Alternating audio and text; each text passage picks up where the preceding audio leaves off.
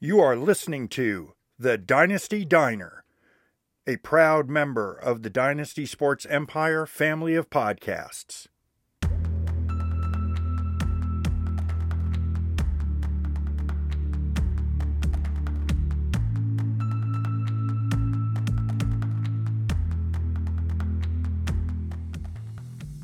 Hello, everybody, and welcome to The Dynasty Diner. I am Brett Siegel, the DSC Senior NFL Fantasy Sports Analyst, and here in the diner we like to sit around the table and focus on Dynasty and Keeper Leagues. In the diner, we like to focus on one sport at a time, and today is football, and be assured though that the time will come for more baseball and our first forays into basketball, hockey, and golf. Thanks for all of our returning listeners and a warm welcome to the new listeners. Please hit that subscribe button wherever you are listening to this podcast and be notified of all of our latest episodes. In today's episode, we will run through the NFL free agent season and how it will affect the dynasty forecast for players as the NFL preps for the rookie draft next month. There are so many free agent moves to cover that last episode we only covered running backs and tight ends. Today we are going to be covering wide receivers. We are holding off on quarterbacks until after the NFL draft.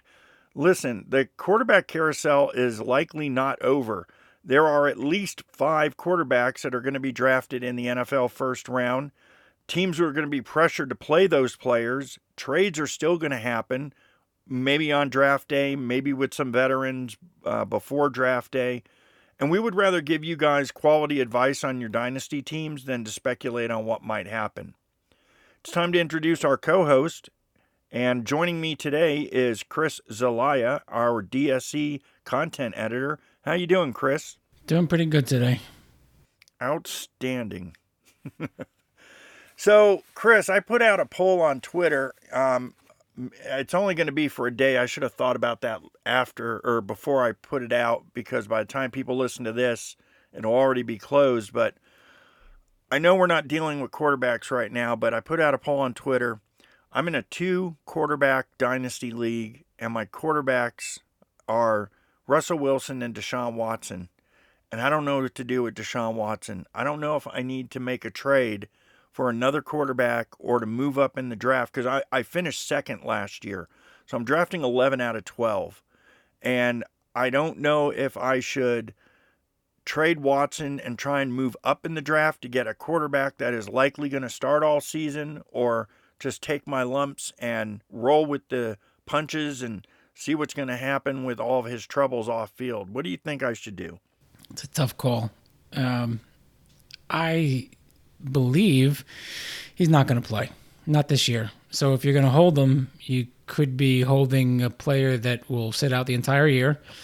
And depending on exactly what goes on with his legal troubles, may miss some part of next year also. Yeah, in a 2-quarterback league, that's kind of the kiss of death. I have 2 premier quarterbacks. Now, luckily, I have Andy Dalton sitting on my bench, because last year, for some reason, whoever had Dak Prescott did not grab Andy Dalton. Or maybe I carried him over from the year before when he was in Cincinnati. But I have Andy Dalton. It's Andy Dalton. I don't believe that I can be competitive on a playoff level with Andy Dalton as my second quarterback. So I don't know what to do. I mean, it's Andy Dalton, but to make it worse, it's Andy Dalton on the Chicago Bears. Right. So it's not even Andy Dalton on the Cowboys. It's him and the Bears. Right. And the funny part is I have Russell Wilson, who should have been on the Bears. Yeah, probably. I mean, I don't know how they did not pull that trade off. I mean, he was willing. I don't even know why he would list the Bears as a team to go to, but he listed the Bears as a team to go to, and I was just shocked that the Bears could not come up with a package to satisfy Seattle.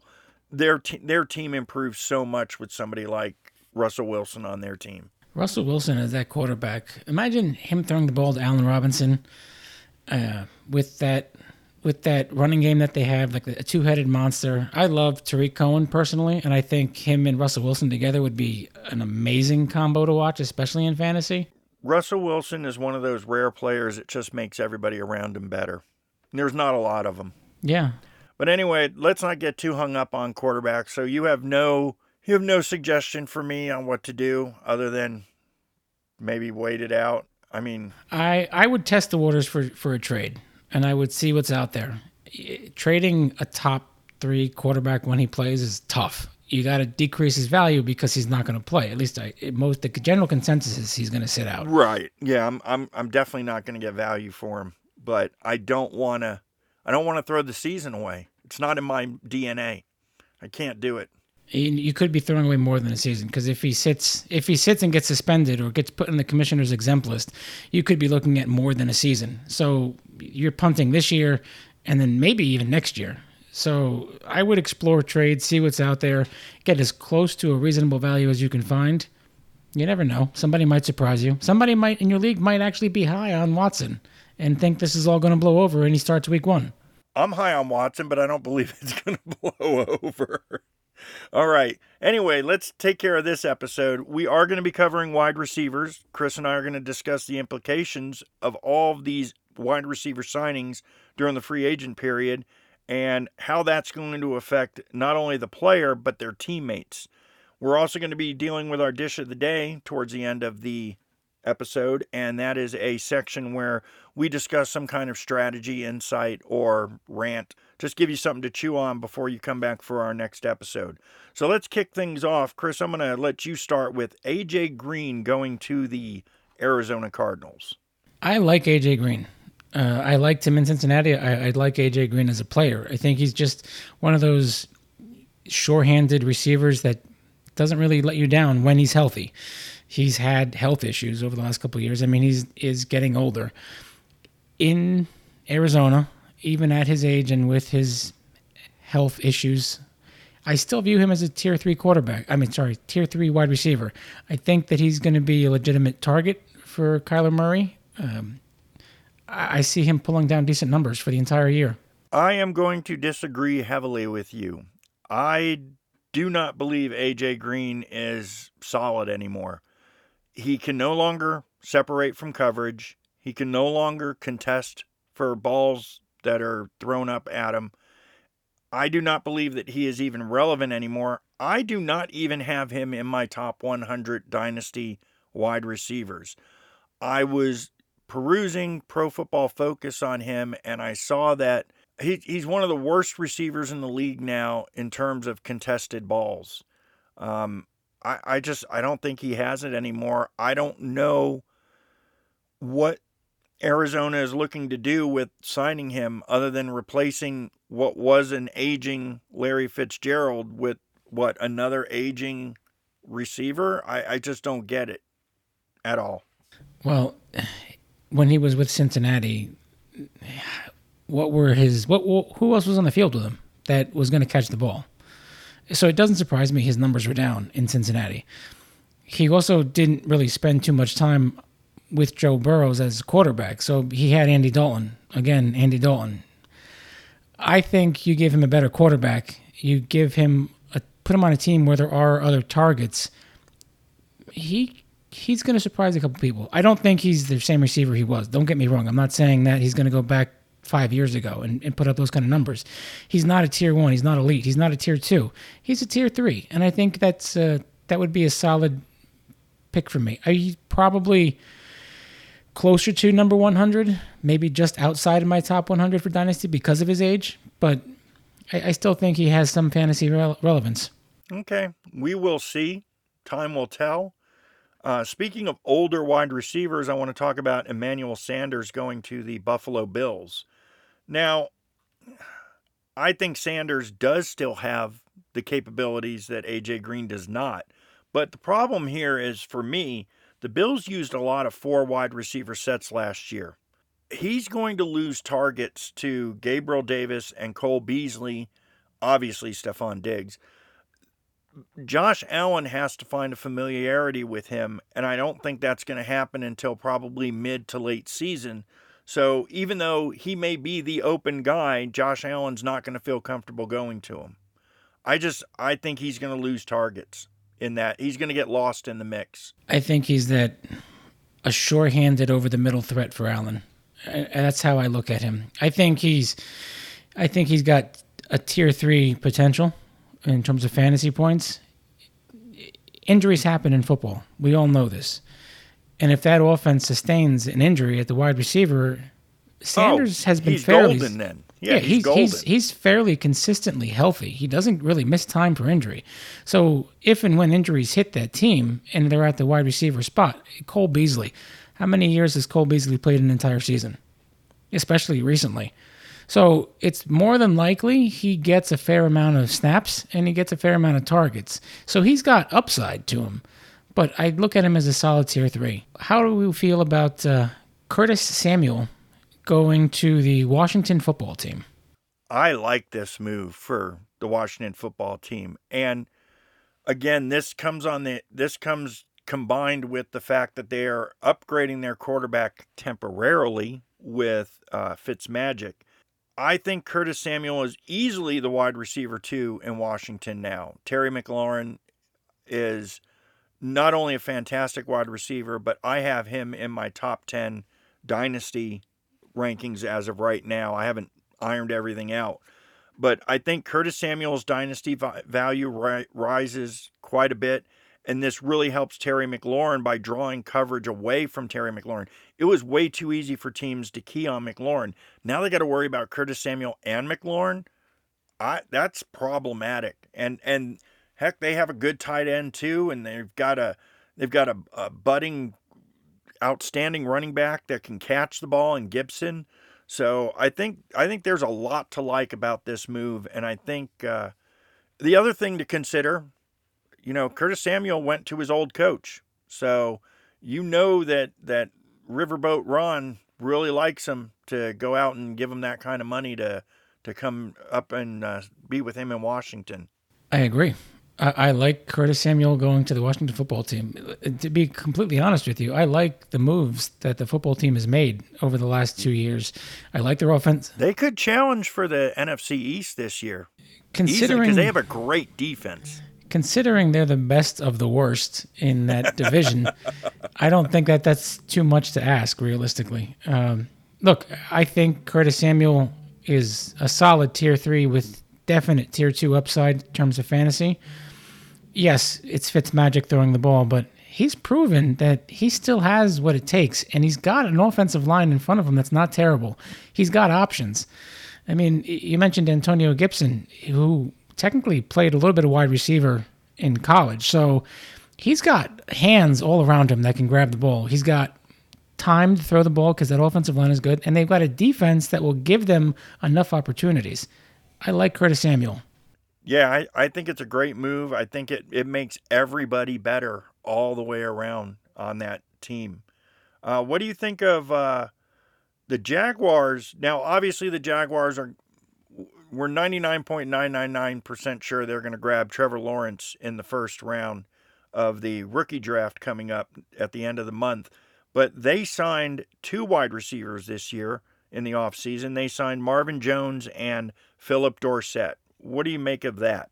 I like Jones. I think he's a low-end tier 2, high-end tier 3 veteran presence that will be very beneficial to the team, especially in the locker room, teaching a lot of the younger guys on that team, training procedures, workout routines, work ethic. I think he's a solid signing. I like that signing.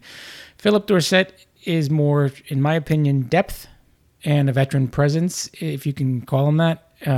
I'd look at him as a tier 5, maybe tier 6 wide receiver. I think he kind of gets lost in the mix and struggles to find time on the field and get targets. Yeah, I understand the need to provide Trevor Lawrence with targets, but Marvin Jones, in my opinion, has lost a step or two. Now, Dorsett can still fly, but I don't know how, after all these years in the NFL, he has not learned to catch yet. And listen, I'm a Hurricanes fan. It's all about the U, baby. But not with Dorsett in the NFL. He is not where he needs to be at this point in his career. He was one of those players I expected a lot of when he came out of Miami and went up to went up to Indianapolis. I haven't had enough caffeine today, people. I still think the Colts are in Baltimore. the bottom line here is that both players are wholly dependent on the play of Trevor Lawrence, as opposed to their value, as opposed to Trevor Lawrence being valued on what they can do.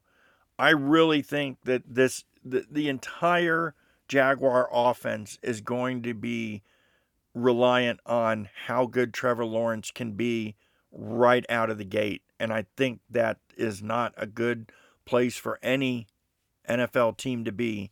I don't care who. Listen, I remember when Jared Goff got drafted number 1 overall, and he didn't even play half the year, and he stunk when he did play.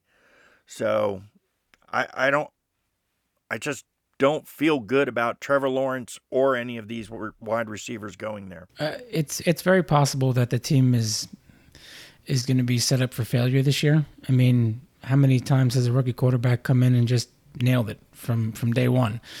I think it's funny you mentioned Jared Goff, because I struggled to find a time where he didn't stink. But he had a couple of decent years in Los Angeles, and they made the playoffs quite a bit and went to the Super Bowl one year. But he was not ready for that level of competition. That was more of the team and the defense, not so much him. I'm not going to say that he had nothing to do with it, but I don't see him as the big reason why. It's not like he was a Joe Montana and he carried the team there on his shoulders. No. He was just a guy throwing the ball around. Kind of like, can you name that one black quarterback that won a Super Bowl for the Washington Redskins? Yeah, Doug Williams. And I only know that because I was living in Washington, D.C. that year, and I worked security in the press box for Consolidated Security Corporation because I used to be a journalist, and I told them that I had a good rapport with journalists. And that was a fantastic gig. I was there for the entire season. I got to meet Sonny Jurgensen, and Linda Carter was married or is married to, well, at the time he was a congressman. So she was always in the press box, so I got to meet Linda Carter. But yes, I do know it was Doug Williams, and that was a fantastic season. So it's kind of like that kind of an idea where he didn't really do anything flashy, and he just kind of got them there and did enough to get it done. Yeah. That's how I looked at Jared Goff's Super Bowl season. Well, or the year they went to the Super Bowl. Let's move on to the next two wide receivers, because one of them jumped ship out of Jacksonville, and that was Keelan Cole. And Corey Davis also jumped ship from the Titans, and both of them wound up at the Jets before the Jets traded their quarterback away. So what do you make of this? I like Davis. The problem I have with Davis is he signed a contract that would make fantasy owners think he's going to be a tier 1 wide receiver. I don't think he's a tier 1 wide receiver. I don't think that's in his game. I don't think it's in his makeup. It's a tier 2, but I don't see upside for him ever to get to the numbers to hit tier 1. Cole, I see as a tier 3 wide receiver who has sneaky tier 2 upside, but it's going to come down to quarterback play. Just like you're 99.99% sure Lawrence is going to the Jags, the Jets are taking a quarterback, but who are they going to get at 3? That's going to, or at their pick rather. So, well, the odds-on favorite right now is Zach Wilson, but with all the talk about Mac Jones going to the 49ers, the Jets may think that they don't know better, and they might take Mac Jones. Or after the field day that Justin Fields put up, they might say, "Oh wow, we could get Justin Fields at 2," and that would that would be a very Jets move. I need to remind the Jets that Justin Fields played quarterback at Ohio State, and I challenge you to name a good quarterback in the NFL that ever came from Ohio State. I'll wait, and we could be here forever because you cannot do that. You can make the same argument about Alabama quarterbacks because I'm still not sold on Tua. Really? I'm not sold on Tua. Oh, I'm sorry. Kenny Stabler, Joe Namath. Let's not do that. I mean, in the current era, fine. I'm just saying, I'm going back in the history of Ohio State quarterbacks, and there are none that are any good at the NFL level. But let me talk about Corey Davis and Keelan Cole for a moment. I only thought Corey Davis was good with the Titans because he was opposite of A.J. Brown, who was drawing better coverage. Now that he is the de facto number 1 wide receiver in New York, I believe that once he starts drawing the de facto number 1 coverage, he's not going to be as good. I also think that Keelan Cole, he caps out as any given team's wide receiver 3. I don't think he's capable of the production or the amount of snaps that is necessary to be a wide receiver 2. And again, much like the situation with the Jaguars, both of these wide receivers' production is going to be tied directly to the value, or their value is going to be tied directly to whoever ends up being their quarterback. The Jets traded away Sam Darnold, so we know it's not him. Both of them signed there thinking that was going to be the quarterback. And now they're probably looking at Zach Wilson or somebody else. And again, I don't think that's a good recipe for production. Well, let's not forget, though, the Jets still have Mims and Crowder. I think that, could you imagine the Jets running a 4 wide receiver set? Well, first off, I've heard rumors that Crowder is going to get released for cap space reasons. So I don't know if that hasn't happened yet, but I think it has to happen. And Mims, oh, big deal. I'm not impressed. He could be a decent slot type receiver. Look, here's what I'm getting at. The Jets releasing Crowder, who was their most productive wide receiver last year, would be a very Jets move, and I think it would be a very stupid move. I think that realistically, if you've got 4 targets on the field, and let's just say that it's going to be Zach Wilson throwing the ball, I think that the coverage is going to get spread out, and yeah, okay, Corey Davis will command a little bit more attention, which only really boosts Crowder, so it could be a game-by-game situation for all of those receivers. Yeah, I'm not excited about either of those moves. I want to move on now to John Brown going to the Raiders. I don't know what to make of this one as well. I think he slots in behind Ruggs and Edwards. I know there are people that have given up on Edwards after one rookie season, but I don't think he's going to get the same targets that Aguilar got when he was with Las Vegas last year. And we still are dealing with the offensive line problem in Las Vegas, that they are cutting bait with almost everybody they have, bringing in new people who are inexperienced. I just don't see John Brown being productive or effective in Las Vegas. The Raiders, I mean, they've confused their running game now. They've confused their passing game. They have dismantled their offensive line. I don't like this at all. I'm not a huge fan of John Brown, but if there's one thing that I've seen from John Brown is that he's a fairly consistent receiver. He's not flashy. He's not great. He doesn't put up great numbers. I think he's going to end up being a tier 3, maybe on the lower end, but he's going to be a tier 3 receiver, even with Carr, who every other game seems to not know if he's going to be the starting quarterback anymore, because that's just what the Raiders seem to do. Yes, their offensive line is awful. I'm not a huge fan of Ruggs or Edwards. I was not really a big fan of Aguilar, but I did like him more on the Raiders than I did like him in Philly. I think that John Brown might be the only real pass-catching target Carr might have. I'm not convinced that anybody else on that team can stay healthy and can perform. Fair enough. How do you feel about the New York Giants picking up 2 receivers in Kenny Golladay and John Ross? I like this for the Giants. This is a really good move, and I'll tell you why. For some reason, I have noticed a trend in NFL quarterbacks that year 3 tends to be the pivotal year where it's a make-or-break situation. They're either going to turn on the Jets. Sorry, that was a bad pun almost because it's the Giants. But that third-year quarterback is going to either become an outstanding quarterback or he's going to fail. They have put Daniel Jones in a position to succeed by signing Kenny Golladay and John Ross. Daniel Jones now has an alpha wide receiver 1. I project Golladay in that system to have 1,000 yards minimum and double-digit TDs. I think that Galladay's arrival opens up coverage for Shepard, Slayton, and Ross.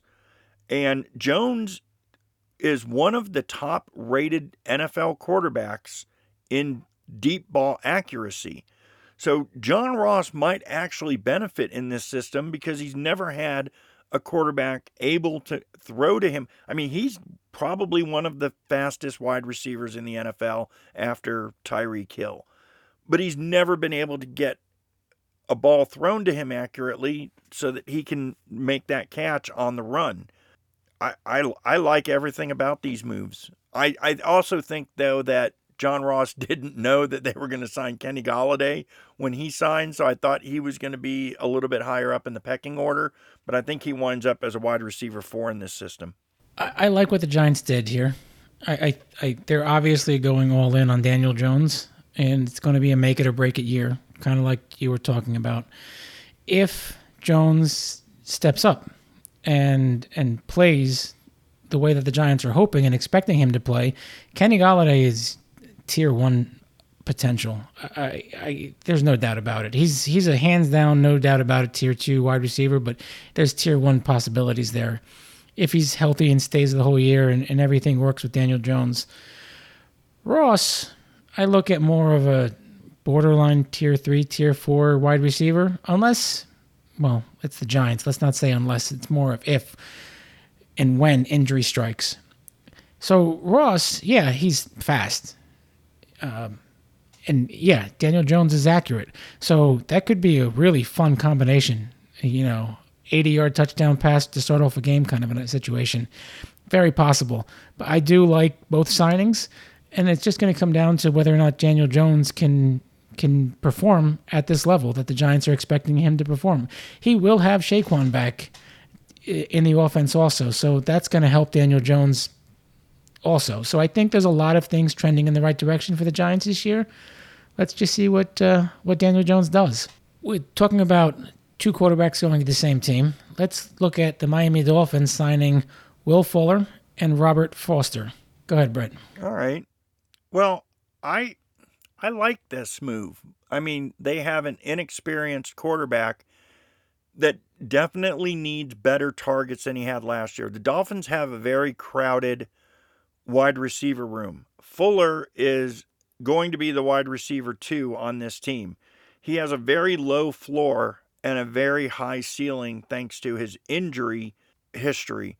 I know on Dynasty Sports Empire forum site, we have a running joke that anytime someone mentions Will Fuller, it's did he get hurt again? I mean, it doesn't matter what he does in a game.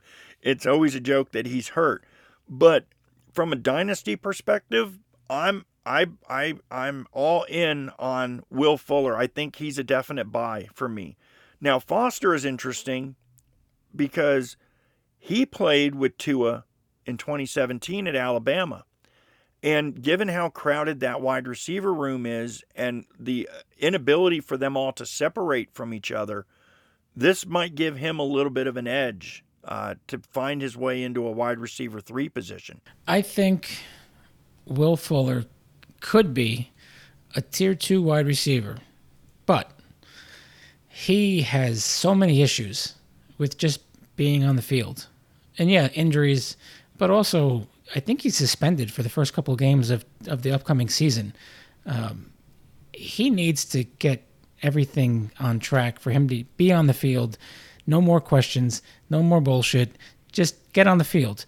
Be available for your young quarterback as a target. And yes, he will be a solid tier 2.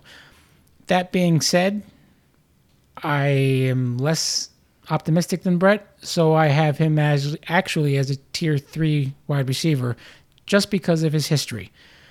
Foster, I like. I see him as a solid tier 3 wide receiver. If Fuller doesn't play the duration of the season, I think tier 3 is hands down. If he does play the full season, given the amount of targets the team has and the fact that I'm not 100% sold on Tua, he could become a tier 4 wide receiver at the end of the day. It's just going to come down to Tua making that step, which I'm not convinced about, and Fuller staying on the field and playing games without getting hurt, hamstring, whatever, another suspension, whatever.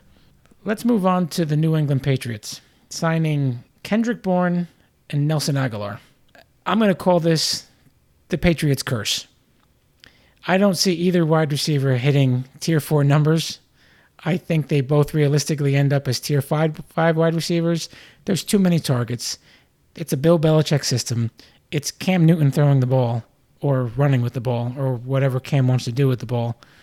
I don't see either one of these players being massively relevant other than maybe a bye week filler.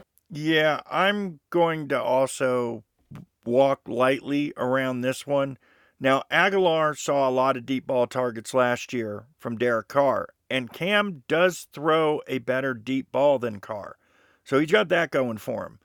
And Kendrick Bourne is a huge red zone target with strong hands, but it's only going to be worth anything if Cam Newton decides to throw it rather than keep it for himself. And I say this week in and week out, episode by episode, Bill Belichick does not care about your fantasy team. So if he doesn't care about it, these are not anyone you should be targeting. I agree with you, they should be bye week fillers. And that's that. I do want to move on to the Pittsburgh Steelers and their signing of Juju Smith. But before we get started, I had a question posed to me by one of our listeners. His name is Clint, and he did not know we were not going to be talking about quarterbacks, but he really wanted to know what we thought about Big Ben and the future of the quarterback situation in Pittsburgh, and that sort of plays into the Juju Smith signing. I will keep this short. I think that Ben Roethlisberger restructured his contract because he knows this is his swan song. He restructured it to free up cap space so they could go out and sign other players that are going to help not only him on the offensive side of the ball, but also on the defensive side of the ball. And what they ended up doing was re-signing Juju Smith. And Chris, what do you think about all of that? So for this particular case, my biggest question is Big Ben. My biggest question about Juju Smith-Schuster is Big Ben. Does he have one more season in him? Can the Steelers figure out some kind of real running game this year? If I answer yes to both those questions, then Juju's a tier 2 wide receiver. I don't think Juju ever really becomes tier 1 because I don't think Big Ben has it in him anymore. I think you're right. I think this is his last hurrah.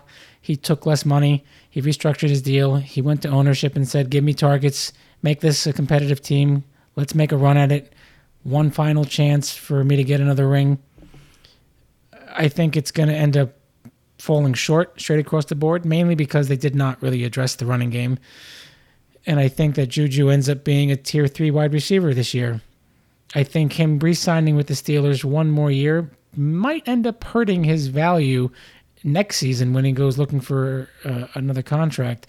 And I think fantasy owners are going to have a small sour taste in their mouth because there's really no backup quarterback behind Big Ben, and Big Ben is not the same quarterback he was. Yeah, I'm going to deal with this one strictly from a dynasty standpoint. The re-signing of Juju Smith-Schuster with Pittsburgh is really just bad news for Chase Claypool and Deontay Johnson and any GM that has them rostered on their dynasty team. I have a lot of shares of Deontay Johnson, and I was really, really, really looking forward to Juju being gone because that's, 100 plus targets that needs to get distributed. Now he's back. The Steelers often employ 4 wide receivers, and that includes Washington, and they're all going to be vying for targets. And this is also bad for Juju's dynasty value. The problem with Juju Smith-Schuster, in my opinion, is he cannot handle primary coverage. He has not been the same since Antonio Brown left. When Antonio Brown was there, and goodness knows he was absolutely drawing primary coverage, Juju Smith-Schuster was able to get lost in the shuffle and make big plays. Now that he is the focus, I don't think that's the case. I don't think defenses are going to target Deontay Johnson and Chase Claypool as primary receivers now, which frees up Juju. I still think Juju is the big threat for a defense, so he's still going to struggle with defensive schemes. The only upside here is if those defenses, for some reason, see Claypool and Johnson as primary receivers, and then he'll fall back into those numbers that he had when AB was there because they're taking the coverage away from him, which is what he needs. He's just not good when he's got somebody as an island sitting on top of him. I think that's enough on the Steelers. I want to move to my favorite team, the Rams. Deshaun Jackson to the Rams. This is a good fit as a situational wide receiver. The Rams needed a deep threat. I don't know that this is the answer because of his age, but I will tell you this. Over the years, I feel like wherever Deshaun Jackson is, that team tends to do a little bit better. He makes players around him better. Now, he is better in real life than he is as a fantasy wide receiver, but I think that he's still relevant, and it's going to be a really good situation for Robert Woods and Cooper Kupp. So, for me, he's worth a flyer in spite of his health concerns and his age.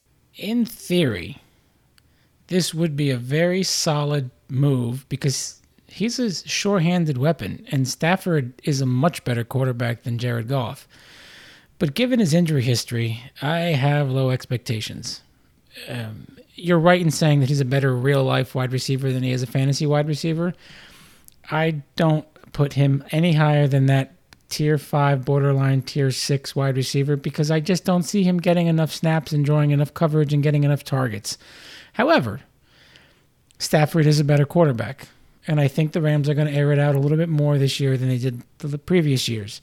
And Stafford can throw a deep ball. We know that. Yeah, he's a much all-around better quarterback than Goff ever was or ever will be.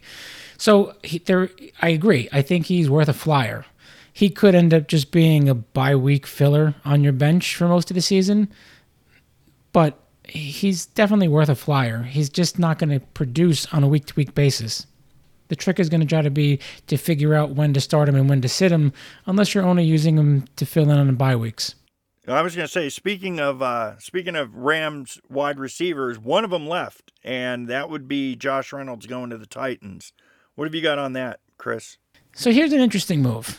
The Titans needed to replace two big targets, and Reynolds was the only real off-season acquisition. He's primed as a legitimate Tier 2, Tier 3 wide receiver, but I don't know how he fits into that system. I think he ends up being more of a solid Tier 3 wide receiver than anything else, but he's definitely got upside, and I do like the move for the Titans. I'm just not sold this was the best move to make. What do you think? Yeah, I think he ought to be the number 2 wide receiver in Tennessee. I think he has a lot of talent. I've enjoyed watching him over the years develop and become a better wide receiver in all aspects of his game. The problem is the Titans are almost certainly going to draft a wide receiver in the first round. They'd be silly not to. There's going to be plenty of quality wide receivers available for them to grab, and they lost arguably their number 2 wide receiver last year. Now, I still think Josh Reynolds projects well with the Titans. And the reason being is that opposing teams are going to be stacking for the run. There's that pesky Derrick Henry problem that everybody has to deal with. So when you stack for the run, you have less guys for coverage. Also, the Titans' defense is really bad, and Tennessee is going to have to be throwing a lot more when they're behind.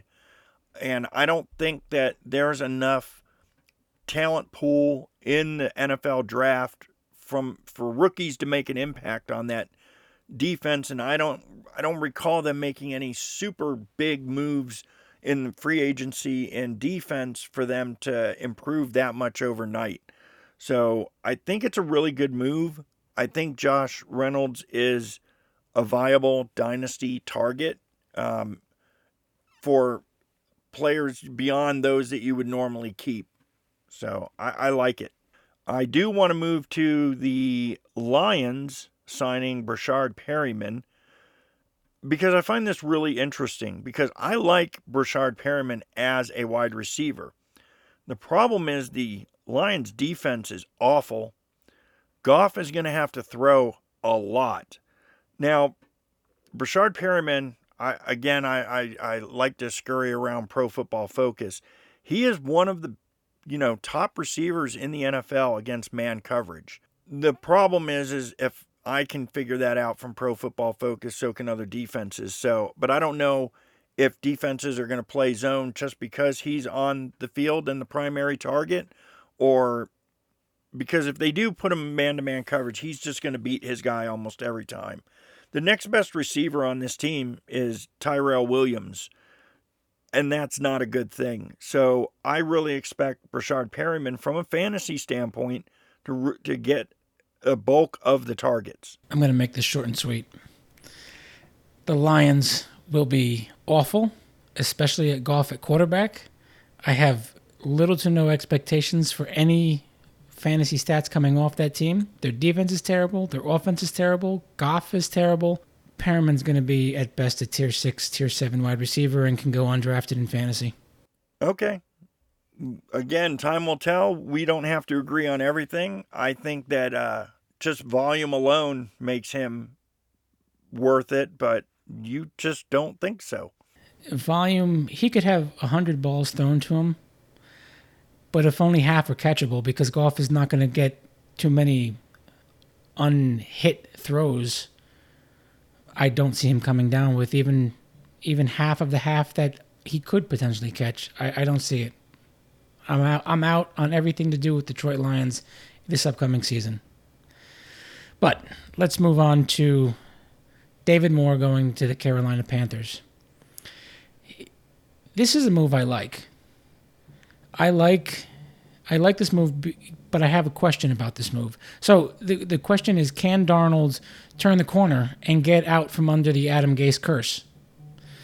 If he does, Moore is going to be a solid tier 2 wide receiver, because he's a sure-handed target and that Darnold would fall in love with, I'm sure.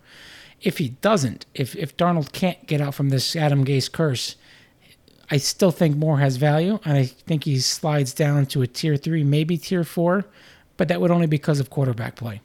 This one is a little bit of a head scratcher for me. Here you have a really good receiver who's looking to showcase himself, and he chose to go to Carolina. I don't get that, because, and I don't remember, I'm assuming he signed, I seem to recall him signing before the Darnold trade.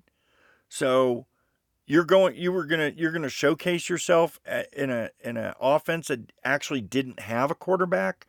So the question really is Darnold going to help him be a better wide receiver? He was in a really sweet position previously with the Seahawks, I felt. And this one, again, it's a head scratcher. I don't know what to make of it. I like David Moore. I have shares of him in Dynasty. I thought he was going to be a lot better than he has been. So I want him to be good. I just don't know that this is the place to do it. You don't know what was told to David Moore either, though, when he did sign. The general manager could have said, look, we're going to get a quarterback.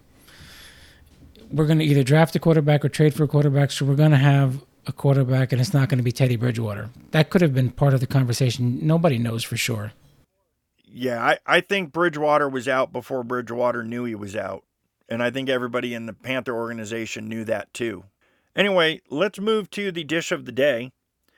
For those of you that are new to our podcast, Dish of the Day is a place where we discuss something strategy-wise, some kind of nugget of wisdom or insight or rant, something to you to chew on a little bit while you're still here in the diner, and then maybe take a doggy bag with you until the next episode. And what I would like to discuss for Dynasty Football today is, I believe there's two types of fantasy football GMs. There are the fantasy floor guys, and there's the fantasy ceiling guys. So for me, you as a GM, need to evaluate what your definition of a floor and a ceiling is and which is more important to you. And once you do define that, you need to decide which is a better strategy to employ. I'm a floor guy for the most part. When I'm doing my rosters, yes, I'm looking at matchups. And at Dynasty Sports Empire, we have extremely large rosters. We play 22 starters every week, 11 on offense, 11 on defense. We start 2 running backs, 3 wide receivers, a tight end, and then we have 3 flex positions. Generally speaking, I'm looking at matchups and using my best players in those obvious starter spots. But when it comes to those flex positions, there's 2 types of players. There's players that are going to plug in those guys that have the high floor. There's guys that are going to plug in the players that have the high ceiling so that maybe they can get an advantage over their opponent for the week. You need to know your roster's rules and your scoring, know your competition, know what they're going to be playing, and find a system for you in season to make these moves and to stick with it. Because if you draft thinking that you're the ceiling guy and then you start playing as a floor guy, it doesn't work out. Same thing. If and vice versa. You need to know who you are. You need to know how you draft. You need to know how you roster. I think that it is a big difference that a lot of fantasy GMs, before I mentioned it today, did not realize that they fall into one of 2 categories and not sure that they find that system and stick to it all year long. Because what ends up happening is you start chasing points. You could be that floor guy, and all of a sudden you see this other receiver having great days, or a running back having great days. You got the starting position, let's say, and all of a sudden you're chasing points, and it never works out in fantasy football for you to chase points. Find that system, determine whether or not you're a floor or ceiling guy, stick to it week to week during the course of the system. That's what I got on that, unless you want to add something to it, because I know that is not it's not a normal thing to talk about. It's an interesting topic. I know for myself, I'm a ceiling guy. I will always take the matchups that I think are going to give me the highest outcome, and I fill in the gaps with floor guys. But I'm always looking for the ceiling potential first, rostering that way, and filling in with the floor. So I'll get an idea on a minimum number of points that I'm going to expect, but I'm always shooting for the fences. Like, I want the most points I can possibly get. Because let's face it, football is basically one day. It's not like the other sports where you're playing a week-long matchup. You need to win, and you need to get the most amount of points out of it. So I'm always willing to gamble, and it's usually high risk, high reward for my team. So it's either I'm going to win by a lot or I'm going to lose by a lot on a week-to-week basis. Right. None of my teams are ever flashy because of that. And that's exactly why I'm the floor guy. I am willing to just stick with the floor and let guys like you take that risk week in and week out. And honestly, I don't think you said high risk, high reward. I don't think the success rate on the high reward is there. I think in the end of the day, for me, I feel more comfortable with the floor and allowing somebody else to make that mistake. Which is the biggest reason why the last game of the season I have more wins than you do. Yes, that is true. You definitely have more championships, but I always make the playoffs. So, and I'm always in the money. Yeah. Well, so it's just, find out who you are as a fantasy GM. If I asked 100 guys that play at Dynasty Sports Empire right now, are you a floor guy or a ceiling guy? I don't think most could tell you. I don't think they've ever thought about it. And I think it's important to think about. So, Chris, what do you have for your dish of the day today? So I'm sticking with football, and I'm going to talk about drafting strategies, but very, very specific. It's a very niche strategy. I'm going to call this a football drafting pro tip. When you're drafting, you need to seriously consider the bye weeks, especially for whatever tier 1, high-end tier 2 players you pick. So when you're picking their backup, or you're picking the guy that's going to going to play along with them on your team. The worst thing that you can do to yourself is get a tier 1 and a tier 2 running back that both have the same bye week. You need to look at the bye weeks. Now, I understand in Dynasty, in year 2, you can't do anything about that. But if we're talking about a startup league, and even in second-year drafts, if you see that you have 2 guys that are on the same bye week, don't kick yourself in the foot and pick up a third running back or a third wide receiver with the same bye week that your other teammates already have. Look at the bye week. You need to consider that as part of your drafting strategy. I take it into full consideration when I develop my tiers, and I actually asterisk guys that have the same bye week. I actually build in the bye week as part of my tiering system just so I can see it in front of me. But not considering the bye week can really hurt you. And if you're one of those bubble teams, like I usually am every year, that's towing the line between making the playoffs versus making the consolation bracket, I make sure that my team has enough candidates to play without going to the waiver wire and worrying about picking up a below average starter or a less than replacement value player just to fill in so I can make a lineup for the week. That's the worst thing that I could do to myself because I know I am a ceiling guy. So I will always look at bye weeks when I'm drafting, and that's a big part of how I do draft in the tiers that I'm looking at. Well, that's going to wrap it up. We're getting real close to an hour here, and we like you to stay tuned. Hopefully you're still here with us. We want to thank you if you are. Outstanding job. We hope that you've enjoyed some of the information that we've given you today. Chris, thank you again, as always, for joining me here on the Dynasty Diner. And for those of you that are interested, you can contact Chris at Drunken Angels with a Z. You can contact me, and that's on Twitter. You can contact me on Twitter at BASiegel68. That's BASIEGEL 68. Also on Twitter. You can contact the podcast on Twitter at Dynasty Diner Pod. If you would like to email us, try dynastydinerpod@gmail.com. We love to hear from you. I mentioned Clint earlier. He got in touch with me. He wanted a question answered. We did that. So send us your questions. We will answer them. And we do want to know how we're doing, if we're improving, if there's anything you can think of that we could do better. If you're listening to us on Apple Podcasts, please subscribe, rate, and review. Subscribe anywhere that you're listening to us, but you can rate and review us on Apple Podcasts. Visit dynastysportsempire.com. Join a league. They're fun. We have baseball, football, basketball, hockey, and golf. Football has not opened quite yet, but it will be opening very, very soon. Check out all of our written content and other podcasts sponsored by the Dynasty Sports Empire. And we are providing new episodes near weekly, sometimes a little bit quicker each week, sometimes a little bit stretched out, but on average once a week. We're probably sticking with football, and we might hit baseball again here in a little bit once the season starts to level out. The first month is always kind of kooky, and there's no point in just speculating about how well a player is hot or cold at this point. We do want to do a basketball episode in the very foreseeable future.